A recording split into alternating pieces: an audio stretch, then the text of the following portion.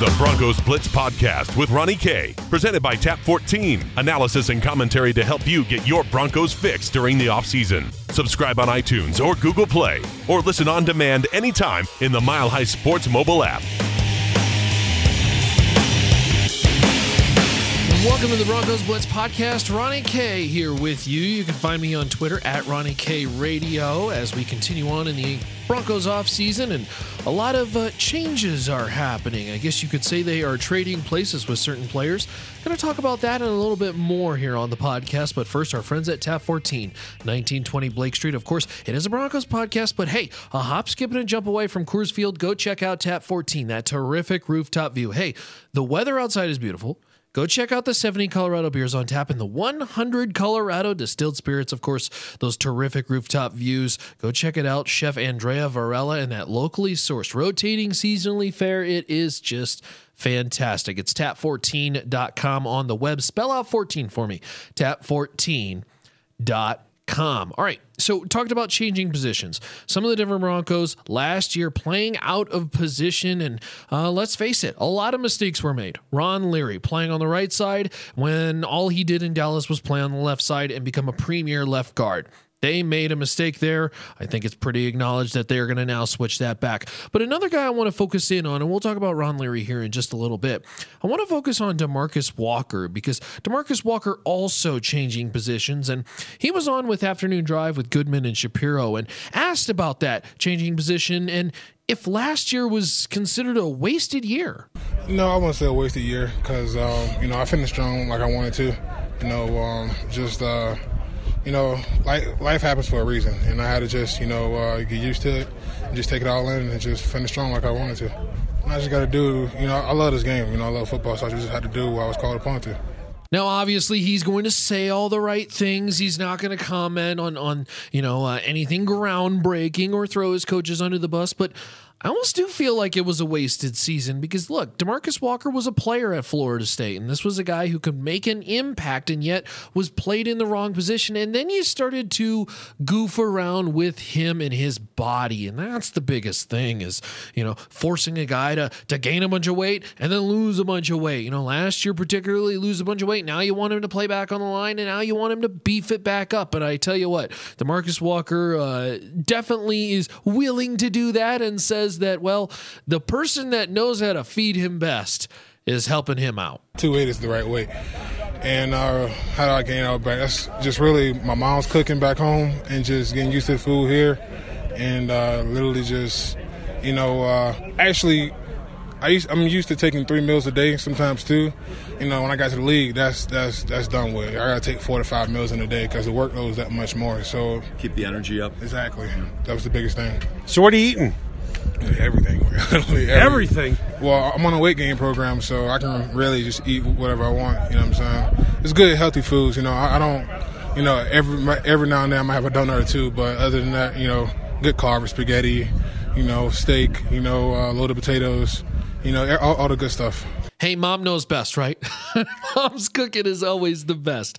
So it's very interesting because it's not the most unusual thing in the NFL to see a player go through a weight gain training regimen, but certainly this is the case right now for DeMarcus Walker, who Denver hopes really will not only bulk up but help them on the defensive line and really provide something that could be an X factor of some sorts. Last year, they did not get anything from DeMarcus Walker. So this year, any sort of mediocre impact could show real return in value and really look like a major bright spot for this defense because of the fact that he provided just about nothing. Last year it's very sparingly. I think he had 3 tackles in the opener, and that was really about all we saw from him. So certainly DeMarcus Walker is going to be a guy that we are going to be paying attention to on the Broncos Blitz podcast, and we'll be talking about definitely in the future. But I mentioned earlier Ron Leary,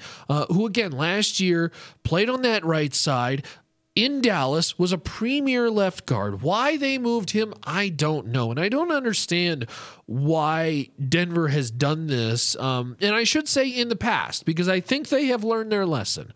I think they've learned their lesson in knowing that, you know what?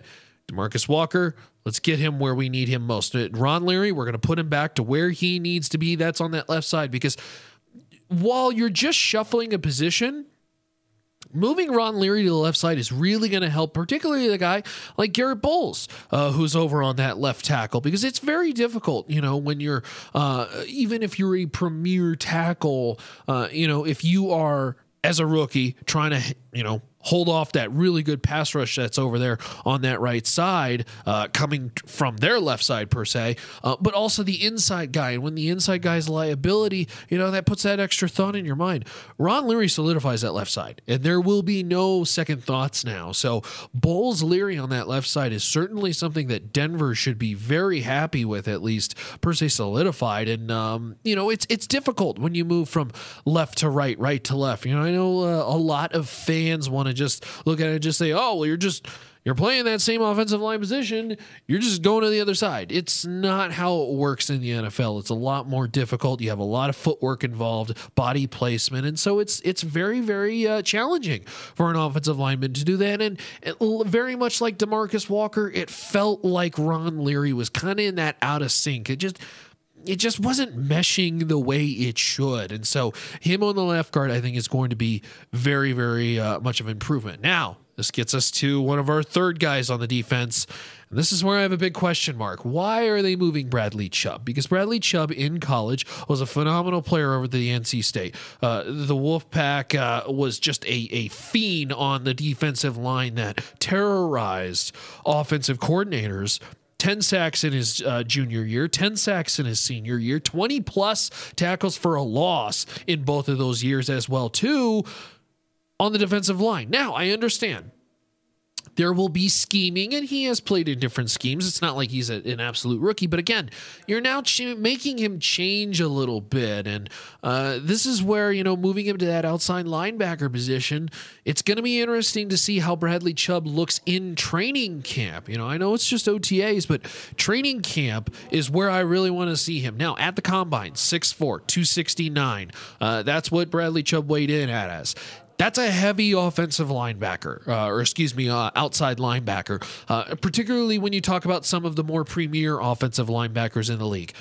Anthony Barr, Minnesota, weighs 255. C.J. Mosley, Baltimore Ravens, 241. Navarro Bowman, 230. Bobby Wagner, 245. Demario Davis with the Jets, almost 100 tackles last year.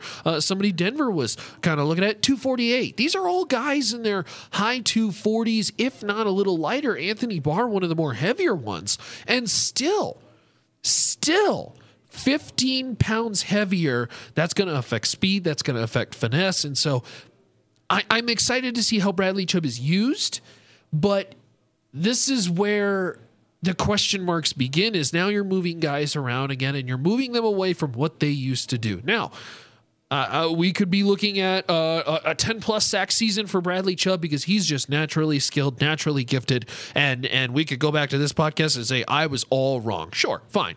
But you are taking a guy away from what he was best at.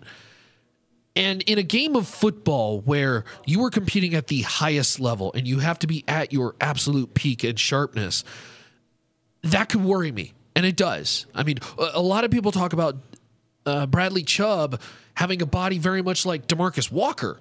DeMarcus Ware, who was obviously a Hall of Fame linebacker. Even DeMarcus Ware, 258. A big guy, but still a little bit on the lean side.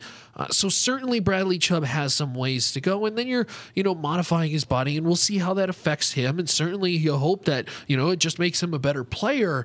But can you trust this coaching staff to do right by these guys? Can you trust them to put these guys in the right spot? Because last year we saw them goof multiple times. We saw them put DeMarcus Walker in the wrong spots. We saw them put Ron Leary in the wrong spots. And now you're going to see Bradley Chubb, who's kind of this crown jewel of the draft as far as defense goes. We'll see if he can be put in the correct spot. I mean, hell, we saw even on the offensive side, Isaiah McKenzie, who clearly was not a offensive threat at the wide receiver position, still used as a offensive wide receiver, even at 5'8" and $150. These guys were put in the wrong spot. So certainly it's going to be interesting to see if the Denver Broncos coaching staff can put these guys in the right spot to where they can thrive and they can be an effective part of this team. So certainly going to be interesting moving forward. You can find my thoughts on Twitter. That's at Ronnie K Radio on Twitter. Give me a follow at Ronnie K Radio on Twitter. Of course, we'll be keeping up with not only the defense, but the offensive rookie guys as well, too. Those who have been at OTAs, giving you a recap. Some have been shining. I will have my darlings next week. I'll tell you that. And I'm going to make it challenging on myself. No darlings who were picked in the first 3 rounds. We're going to go farther than that and really kind of find the gems because, to be a darling, you have to, I think, beat the odds per se or be somebody who showcases your talent when we weren't expecting. We are expecting Bradley Chubb. We are expecting Royce Freeman, Cortland Sutton to be impact guys. Next week, we're going to go a little bit deeper on the Broncos Blitz podcast. So be sure to check that out. Of course, our friends at Tap 14, you can find them on, the website, tap14.com. Spell out 14 for me, tap14.com. You can also find them on Twitter, Tap XIV. So it's 14 in Roman numerals, Tap 14 on Twitter. And then, of course, those terrific rooftop views. Go check it out. 1920 Blake Street. Just a hop, skip, and a jump from Coors Field. 70 Colorado beers on tap. And, of course, the 100 Colorado distilled spirits. If you want to check out previous archive or, per se, podcasts of the Broncos Blitz podcast, go check it out on the website. That's milehighsports.com, milehighsports.com. And of course, you can always follow Mile High Sports on Twitter. That's at Mile High Sports. You can find me on Twitter at Ronnie K Radio. And then, of course, previous episodes or stories on the Broncos at milehighsports.com. That's milehighsports.com.